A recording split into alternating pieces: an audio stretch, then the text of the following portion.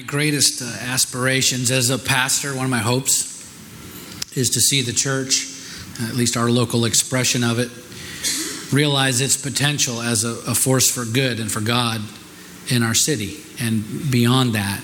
And that is part of the reason that we're working our way through the book of Acts right now, because here we see the early church firing on all cylinders, if you will. In the first century, particularly as the church was really getting ramped up, there were yet to be any limitations placed on it by man. And so consequently, this very pure and unbridled iteration of the church was effective for such a sustained period of time. More so, I think, than probably any other period in history.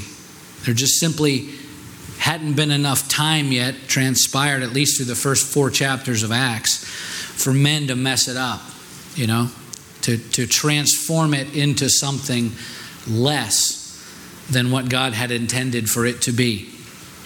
When we make changes to things in life, in this life, generally we're attempting to make them better, right? We're trying to improve what we have. I've never heard anybody say, my house is just too nice. I need to do some work here, make some changes so it will not be quite as nice. Right? Of course not. How often do you hear someone say, this machine that I own, this power tool, this car, this vacuum cleaner, it just works too well. I need to modify it so it won't run quite as effectively. No, that's ridiculous. We work on things, we tweak things, we modify what we have to try and make it better, make it work better, make it perform better, to make it more effective. And over the centuries, we've worked on the church. We've tweaked things and we've modified parts of it for the most part, I believe, to try and make it better or to make it more effective. But the problem is the church is something that God designed and created, and it cannot be improved upon by men. But of course, that hasn't stopped us from trying. And so it is that the church has become something, in my opinion, less than what God intended for it to be. Now hear me, please. I love the church. I love the church. I wouldn't be doing this if I didn't love her. And I unashamedly share with people all the time the good that I've seen personally accomplished through the church. In fact, as I reflect on the church, just during my lifetime, and to narrow it down even more, just since I've been in some form of pastoral ministry in 5 churches, including this one, over the past 20 years. In that time only, I've personally been witness to dozens of marriages being restored, hundreds of wrecked lives set free from drugs and alcohol addictions through church ministries, thousands and thousands of meals fed to hungry people, entire villages in Africa given fresh, clean drinking water from new wells for the first time, schools built, churches built, bathhouses built because of ministries in those churches that I've been privileged to be a part of. Clothing and blankets given to hundreds, thousands really of people in the bush villages of Alaska, and many thousands of people with absolutely no hope given new life in Jesus Christ. That is a sampling of what I've been privileged to witness just from 5 Christian churches over the past 20 years. Now multiply that by all of the churches from all the denominations just in our country, in our entire history. Think about that a minute. And then try to name one other organization on earth that can begin to make those kinds of claims. The Church of Jesus Christ has been and will continue to be an unstoppable force for the advancement of the gospel and everything that goes along with that, social justice, all the things we've talked about, until Christ himself returns once and for all and he holds this world to account. And so I want you to know that I recognize that very well. I'm not church bashing here. However, I believe that as we've attempted to improve the church by being clever and creative, we've in some ways degraded the effectiveness of it in accomplishing her mission because we've come to rely on our own ability, in some cases more than we do, I think, on the Holy Spirit. And I certainly don't want to confuse the issue, what I'm talking about. I don't want to imply that we should just wander in here on Sunday mornings with no idea what to do and expect that we're going to see New Testament results from whatever happens. That's not what I'm asserting. God gives us talents and creativity and abilities and intellect to be used for His glory. He gives us the ability to organize and present and prepare in such a way as to lead one another into a stronger relationship and walk with Him, to encourage each other and to build one another up. So we need to run the race. We need to strive forward and not give up our efforts by any means. But what I'm simply saying is that the church in the first 4 chapters of Acts was seeing literally multitudes, thousands of people coming to Christ at times on a daily basis, while those who were already part of the family of God were growing in discipleship in profound ways. It was simple, and it was incredibly powerful and effective. And yet, with all of our technology and ability today to communicate en masse in the world, with all of the advancements in science and archaeology that support biblical Christianity, with the Christian education that is available to more people around the world than ever, with all of our resources and the freedoms to express ourselves in ways that the early church never experienced, when is the last time that we saw results anywhere even close to the early church?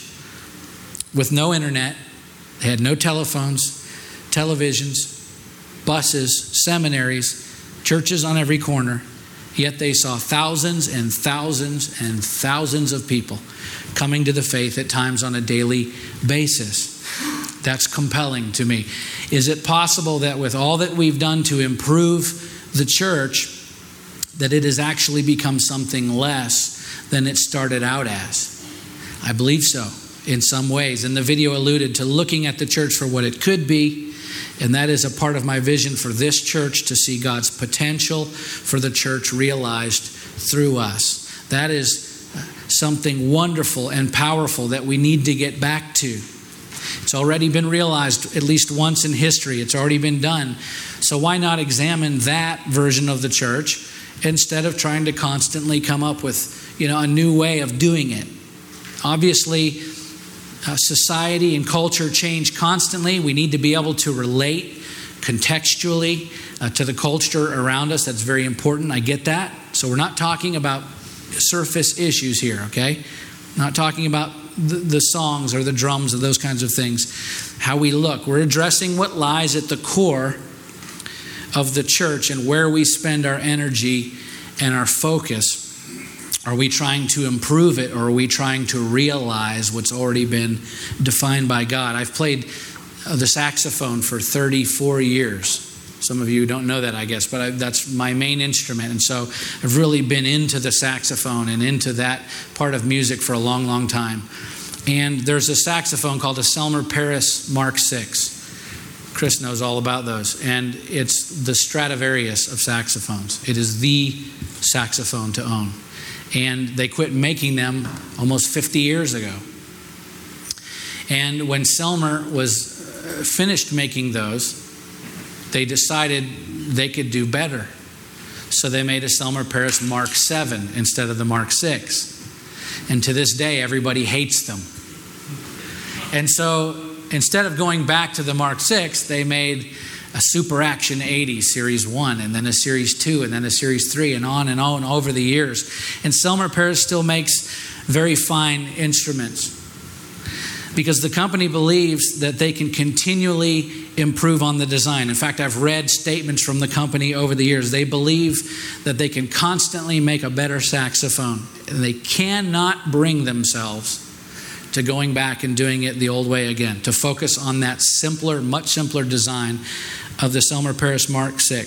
Without question, the new horns they make today, the mechanisms are more intricate, they're more complex. The technology is by far and away better.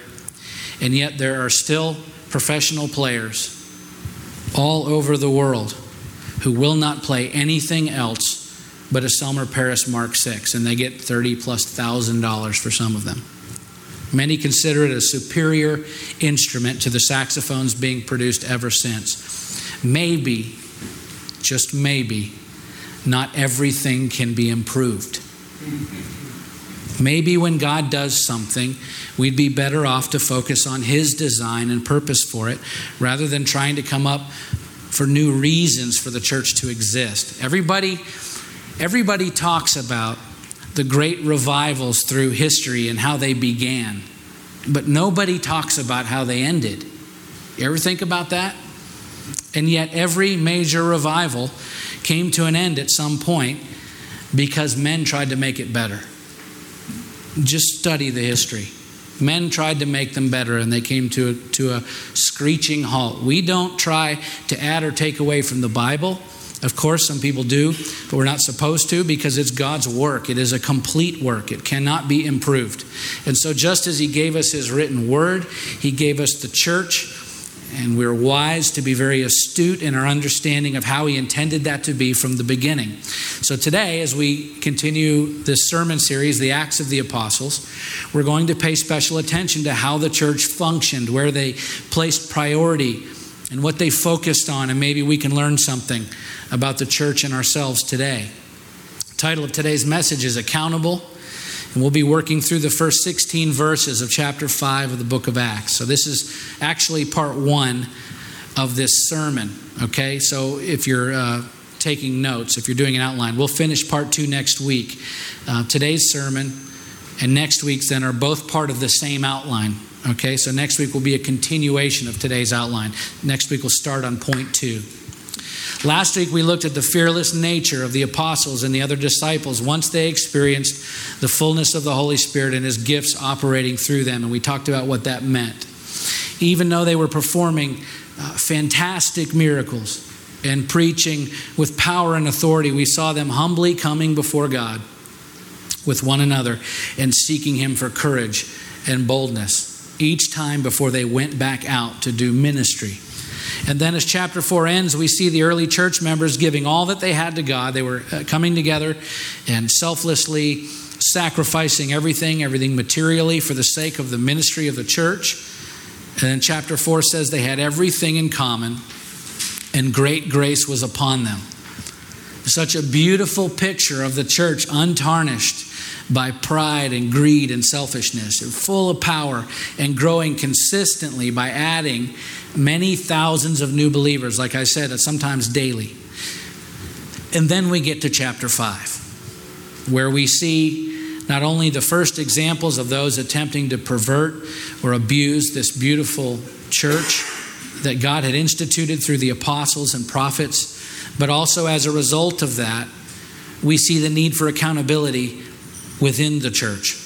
Okay, and right from the first few verses of chapter 5, we see a stark and sobering example of accountability to one another and the need for it in the church. And to be clear, this is accountability within the church, okay? In 1 Corinthians chapter 5, Paul says to the members of the church, he's talking to the church, he says, I wrote to you in my letter not to associate with sexually immoral people, not at all meaning the sexually immoral of this world, or the greedy and swindlers or idolaters, since then you would need to go out of the world. I love that verse. In other words, it's expected that out in the world, those outside the church, for there to be greedy people and thieves and robbers and people with all kinds of sin in their lives, so much so that you can't avoid it when you're outside the church. In fact, he says you would need to go out of the world to avoid them. I guess that means outer space. But then Paul continues, but now I'm writing to you not to associate with anyone who bears the name of brother. Now we're talking about each other inside the church. Fellow believers, if he's guilty of sexual immorality or greed, or is an idolater, reviler, drunkard, or swindler, not even to eat with such a one. For what have I to do with judging outsiders? He says, what do I have to do with judging those out in the world? Is it not those inside the church whom you are to judge? God judges those outside. Purge the evil person from among you. These are strong words from Paul. And they're very clear words. People today in our culture are all about, misquoting scripture. This drives me crazy because I hear it all the time. They want to lead you to believe that we should never judge anyone else. And they quote scriptures. Judge not lest ye be judged. They quote all the favorite scriptures. That is not what Jesus taught. And that is not what Paul taught. That is not what James taught. We were never taught to never judge. It is in fact our God-given duty to discriminate between those who are Christ followers and those who are not, for the purpose of knowing when to judge and when not to. We're absolutely instructed in Scripture to hold one another inside the church accountable. To the world, that's a completely different story. We are not to judge the world. Our job is to show love and grace to those outside the church. God, Paul says, will judge them. To those within the church, certainly we show love. We show grace. We show compassion, forgiveness, mercy. Absolutely. But we also exercise accountability. Why? Because of our love for one another within the church and our love for God. You don't let your kids do whatever they want to do, right? You hold them accountable. Why? Because you have nothing better to do? Of course not. Because you love them. You care about their health and their safety. You care about their development. You want them to be the best people that they can be, so you hold them accountable. It's the same thing within the church, okay? So let's pick up our story again today in Acts chapter 5, where we see accountability being expressed within the church. This is in a frighteningly sober way, and I'll address that. And again, this is Acts chapter 5, verse 1. This is just after the close of chapter 4, where we see all the members of the church selling their belongings, their possessions, their property. They're bringing the proceeds, the money to the apostles to be distributed for the ministry as needed. Okay, so let's read together chapter 5, verse 1.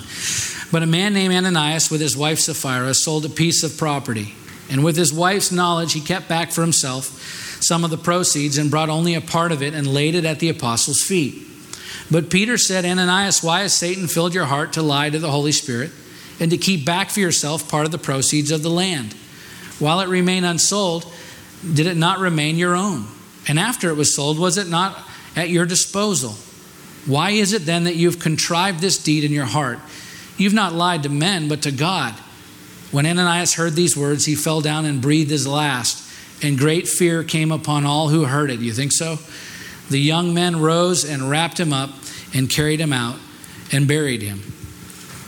Okay, the phrase kept back in verse 2 in the original Greek is the word nosphizo, which literally means to put aside for oneself in a secret or dishonest way.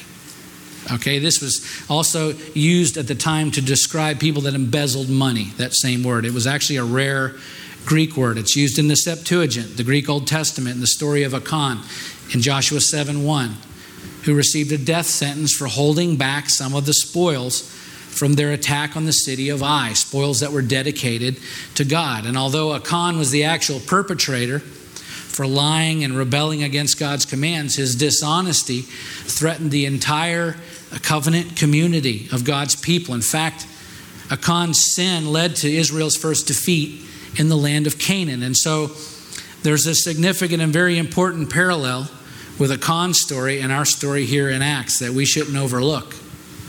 According to the original Greek, there's no mistake that Ananias kept back a portion of the proceeds from the sale of his property for himself in a dishonest way. But that alone isn't the sin here. Okay, certainly not the keeping back the money part. His sin was the same as Achan's. Ananias lied to God, as Peter points out in verse 4. And as the Greek describes, this was done for his own dishonest gain in direct rebellion to the leading of the Holy Spirit. Look, if Ananias had kept his land and not sold it at all, or if he'd fully disclosed what he'd sold the land for and been honest about what he was giving, he probably would have been fine. The sin wasn't that he didn't give all the money to the church. Okay, what the people were doing was voluntary. Paul tells us not to give out of compulsion. This was completely voluntary. The sin was keeping some of the money back and then lying to God about it, and attempting to deceive the church leaders into thinking they were sacrificing everything that they had when they weren't. But the parallel with the incident involving Achan and the weight of it doesn't stop there. Just as Achan's sin threatened the whole community of God's people, so too did Ananias and Sapphira's sin threaten the whole community of faith in Acts chapter 4. This entire incident is bracketed in Scripture in Acts by references to the Spirit's power. Acts chapter 4, verses 31 and 33, and then later in chapter 5, verses 12 through 16. The Spirit of God was inextricably linked, and is today, to the unity of the fellowship, manifested in their sharing. Ananias and Sapphira, as we'll see, his wife as well, abused the fellowship through their deception and thereby threatened the unity of the entire church. Okay, so just as Achan's sentence was death, so too was the fate of Ananias and Sapphira. Lying to God and disrupting the unity of the church are obviously very serious offenses, which brings us to the issue of accountability. The reason accountability is so needed is that when it is expressed biblically, it serves to prevent the need for harsh consequences. So exercising accountability within the body of Christ, within the church, is meant to be a preventative measure to stem any disunity that may arise, and ultimately to prevent the cutting off of our own members because of egregious sin. Okay, I don't know many Christians that say they don't want to be accountable to God. I think that most Christians readily admit that we're supposed to be accountable to God, and we're going to talk about that more next week. But being accountable to one another is a different story, because we don't like feeling as if we're being subjugated by others, particularly in this country, where being accountable is often equated with weakness. So we often avoid accountability with one another. However, again, the reason that we're to be accountable to one another is not because God wanted to establish some type of hierarchy or authority structure where some would receive preference over others. No, accountability is a mechanism that God created to help us stay in line with His Word, His will for our lives. Accountability is meant to be a system of checks and balances to keep the church healthy. And so the first expression of that within the church is accountability to one another. But generally speaking, we no longer practice much accountability in our culture because we don't like to take personal responsibility in answering to anyone other than ourselves. And this is a major contributing factor to dissolved marriages, crimes of all kinds in our society, certainly undisciplined children, and on and on and on. I was reading, and I made it a point to read more than one report to try and verify that this was true. So maybe it's not, but I read it in more than one news outlet, that the famous actor Will Smith was asked about how he and his wife disciplined their kids in an interview last year, and this was his response. He said, well, we don't do punishment. That way, the way that we deal with our kids is they are responsible for their lives. Our concept is, as young as possible, give them as much control over their lives as possible. And the concept of punishment, our experience has been, it has a little too much of a negative quality. Well, that's the point, isn't it? It's supposed to be negative. But he went on. He said, so when they do things, and Jaden, his son, he's done things, you can do anything you want as long as you can explain to me why that was the right thing to do for your life. These are little kids. Well, not so little anymore, but they were. And maybe this works for the Smith family. I have no idea. But this approach, which I fear is the approach of many today, is completely incongruous with what the Bible teaches us about raising our kids and having accountability for our lives. Completely opposite of what Scripture teaches us. Proverbs 22:6 says, train up a child in the way he should go, and even when he is old, he will not depart from it. Doesn't say, let your kids do whatever they want as long as it seems right to them. Proverbs 13:24 says, whoever spares the rod hates his son, but he who loves him is diligent to discipline him. Scripture is very clear. And yet as a society, we don't want to have to answer to anyone but ourselves. But if I want my marriage to work, I have to answer to my wife. If I want this church to work, I have to answer to my leadership and to other ministers. If I want my life to work, I have to answer to God. And marriage is a great example, actually, when functioning properly, of a mutually accountable relationship. My wife has every right in the world to ask me hard questions about my choices, the decisions that I make. And I have absolutely no right to get offended or snap back at her when she does. Why? Because she's my wife, and we've entered into a covenant relationship. Likewise, I have every right to ask her hard questions about her choices and decisions, and she's obligated to answer with humility and honesty because she's entered into a covenant relationship with me. She has every right to know where I am and what I'm doing at all times. And it's my duty to answer with honesty and humility. And by the way, I should be grateful when she does ask, because she's holding me accountable in order to prevent the covenant from being broken. The same goes for her. If we're going to cohabitate, she has every right to expect me to be her husband and everything that goes along with that, because we've entered into that covenant. The same applies to her. This is why it's not okay in God's eyes for us to live together, to be intimate with each other before marriage, because we're being nosphizo, to use the Greek. We're cheating the system that God created and instituted to keep us in covenant relationship. In effect, we're saying, I want all the privileges and benefits of marriage without the accountability or responsibility or sacrifice that goes along with covenant. And that is cheating God and each other. And the same is true in the church among believers. You're accountable to me. Why? Not because you owe me anything, but because you owe it to God. I'm accountable to you. Why? Because I owe it to God. We've entered into a covenant with Christ that automatically makes us members of His church, which means that we're mutually accountable to one another according to His word. And again, the purpose of accountability is to keep us in covenant relationship, not to make us miserable.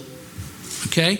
And the consequence for rejecting that accountability, ultimately, if not mitigated first, is being cut off from the relationship.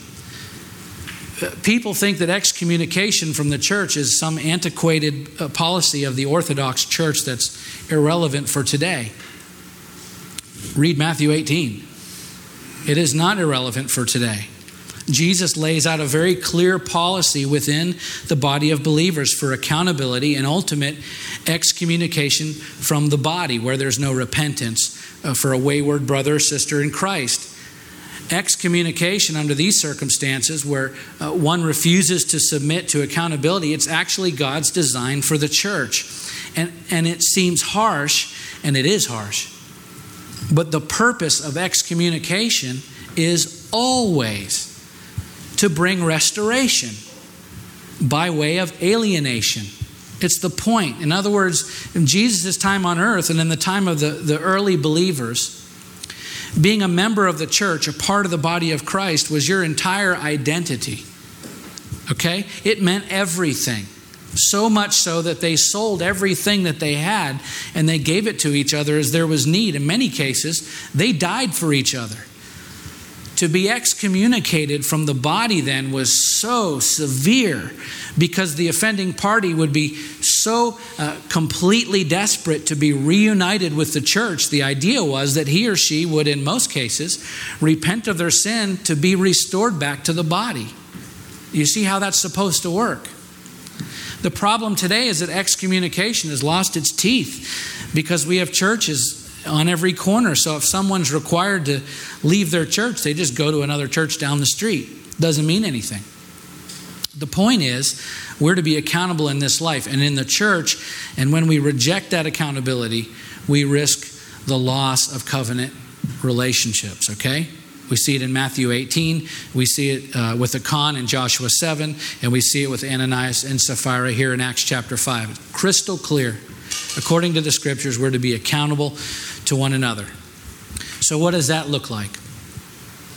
It's having relationships in the church where we're open and honest with one another, where we pray for one another, where we encourage and build each other up, where we prefer one another over ourselves, and when needs be, we can ask one another those hard questions about our lives, always bathed in love and compassion and trust. That's a big one, of course. And then we answer each other with humility and honesty. And when necessary, we repent. When our offenses, our sins are brought to the surface. And you know what? It stops right then and there. We don't gossip. We don't continually require repentance for sin that has already been repented for. We don't demand penance or repayment. We don't hold grudges or offenses against others. No, we don't put it on Facebook. Jesus paid it all on the cross. The moment our brother or sister repents of their sin, they are forgiven. It is forgotten, according to Psalm 103:12, Isaiah 43:25, Micah 7:19, Hebrews 8:12. These passages describe how God forgives and forgets our sin. What does that mean? People say, does he literally forget? It means he treats us as if it has never happened. It never comes up again. It is gone. Right? Ephesians 4:32 says that we are to forgive just as God in Christ forgave us. So we forgive, we forget, and then we move forward in healthy covenant relationship. I hear Christians, I've talked to one not long ago who said to me in the church, well, you know, you forgive, but you don't forget. Well, actually you do. You do forget, because if you don't, you haven't actually forgiven that person. That's what accountability expressed scripturally looks like, okay? Now let's move ahead in our story. Start back at verse 7. After an interval of about 3 hours, his wife came in not knowing what had happened, and Peter said to her, tell me whether you sold the land for so much. This is accountability. Peter's saying, hey, be honest with me. How much did you sell the land for? And unfortunately, like her husband, Sapphira chooses to lie to the Holy Spirit and to the church, and therefore she shares her husband's fate. Let's continue. And she said, yes, for so much. But Peter said to her, how is it that you have agreed together to test the Spirit of the Lord? Behold, the feet of those who have buried your husband are at the door, and they will carry you out. Immediately she fell down at his feet and breathed her last. When the young men came in, they found her dead, and they carried her out and buried her beside her husband. And great fear came upon the whole church and upon all who heard these things. Yeah, I guess so. That fear is a healthy fear. This is respect. It's reverence. It is awe. It's that kind of fear that we would do well to recognize when it comes to how we interact with God and with the church. Are you going to keel over dead? I hope not. I don't think so.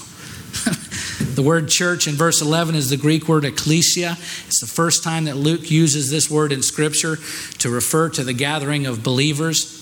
Okay, but people get upset at this passage because of the severity of the judgment. And to be sure, just as many death sentences, maybe this will make you feel better, by God associated with the Ten Commandments were later relegated to lesser sentences.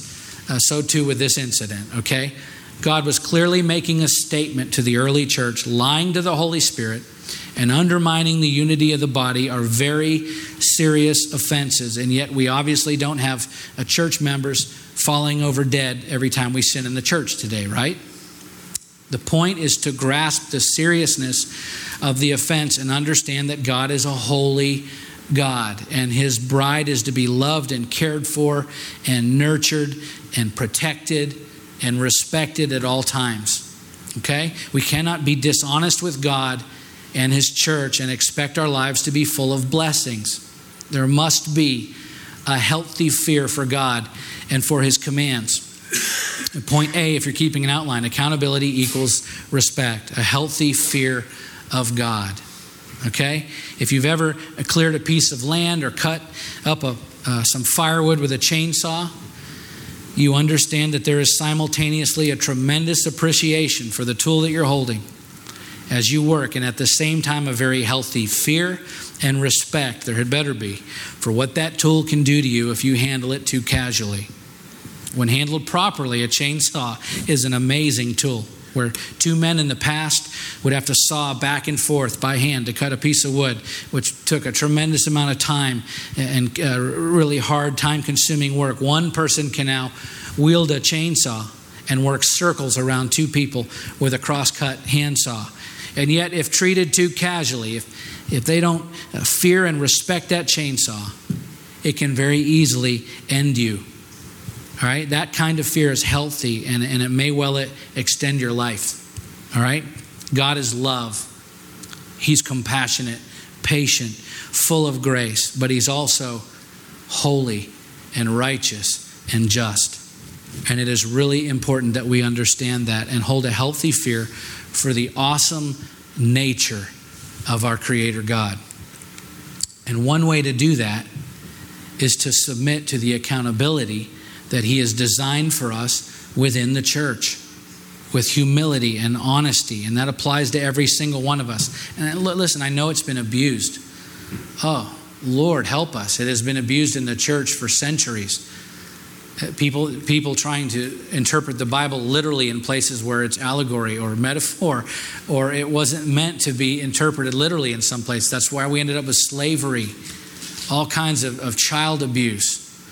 Okay, pastors who have a God complex, who treat people like they're underlings. All of that is sick perversion of the Scripture, right? We're certainly not talking about that. We're talking about true biblical accountability. It's a mutual thing. All right, verse 12, let's continue. Now many signs and wonders were regularly done among the people by the hands of the apostles, and they were all together in Solomon's portico. It's worth pointing out here that the church was meeting in Solomon's portico. This was part of the temple complex. The temple wasn't a building. It was a complex of buildings. It was easier to think about that way. There was lots of different structures as a part of it. And this was a covered area within the outer wall of the temple. And there are those today who try their best to build a case with me that the early church only met in homes, and therefore all churches today should be home churches. But the truth is the early church met and worshiped and fellowshiped and received teaching in many places. They met in homes, they met at the synagogue, they met inside, they met outside. In one case at least, they met in a school. Okay? So the point is the church met regularly at whatever facility or piece of property or home that could accommodate them. And that was often the synagogue or the temple or the outer court, okay, which was a building obviously set aside for religious purposes. So there's certainly no inherent scriptural issues if it bothers you. I don't think it does, or you wouldn't be here. With the church meeting in an established building outside of someone's home, okay? Let's keep reading. 13. None of the rest dared join them, but the people held them in high esteem. Okay, so there were those who had no interest in being a part of what God was doing. So there was this sort of interesting dichotomy happening where many people were drawn to the church by what God was doing among the congregation, and yet there were many others who wanted nothing to do with it. And really nothing has changed there, has it? As Bible scholar John Stott says, the presence of the living God, whether manifest through preaching or miracles or both, is alarming to some and appealing to others. Some are frightened away, while others are drawn to the faith. Okay? And then finally, we'll finish up reading through verse 16, where we see that accountability, this is point B on your outline, equals reward. Okay, accountability equals reward. So let's read 14 through 16. And more than ever, believers were added to the Lord, multitudes of both men and women, so that they even carried out the sick into the streets and laid them on cots and mats, that as Peter came by, at least his shadow might fall on some of them. The people also gathered from the towns around Jerusalem, bringing the sick and those afflicted with unclean spirits, and they were all healed. Can you imagine? First of all, verse 14 says, more than ever, believers were being added to the Lord. We already saw that 3,000 were added to the church at Pentecost, and then more than 5,000 after the healing of the lame man. And here we see more than ever, multitudes of both men and women being added to the church. That means many, many thousands were coming to the church regularly. When we make ourselves accountable, obedient to the Lord and the church, the sky is the limit. And you understand when I say the church, I'm not talking about the organization, the administration of the church. I'm talking about to one another, right? The sky's the limit as far as what He can accomplish through us. The key is that we're doing it His way and not our way. And that's the whole point of accountability. Imagine what your life could be like. What the church, what this church and the ministry could be like if we just fully submitted our lives to His will. What could that be like? Well, it's not actually very hard to imagine at all, because all you have to do is open up the book of Acts and read it. This is what it could be like. The church has great and awesome and frightening power to carry out God's will available to it by the Holy Spirit within us. We just have to be willing to be led by Him, to rely on Him rather than our own cleverness, our own creativity, our own talent, our own personalities, our own gifts. Those are tools that He used. That leading by Him often comes by way of mutual accountability through others. That's how we grow. That's how we're discipled. It's how we become more like Christ. It isn't just this, we're in a cave in Tibet in some transcendent state becoming more like God. No, it's worked out in a messy, hard sometimes. Sometimes it's ugly. Sometimes it's really beautiful relationships that we call the church. That's how it happens. That's how we become more Christ-like. He works through each of us into each other's lives. And it gets all wonky sometimes. That's okay, because when there's grace and compassion, as long as we're following His word, mutually accountable to one another, He accomplishes His will in our life. So ask yourself, am I allowing myself to be accountable to my spouse? You can start there, to my family, to my parents, to my brothers and sisters in Christ within the church? Or am I trying to do this my own way? Do I fear God with a healthy, reverent respect? Or is my walk with Him and are my relationships in the church simply a casual affair? Just one of many aspects in my life. Because if you want your life to flourish, if you want to be fulfilled, if you want to see your effectiveness as a Christian multiplied dramatically, if you want to see the church change the culture that we live in like it did in Acts, we have to be all in. There can't be any half commitments, not in our relationship to God or to the church, to one another, individually and as a collective. And accountability is one very necessary step in that direction, okay? Let's pray.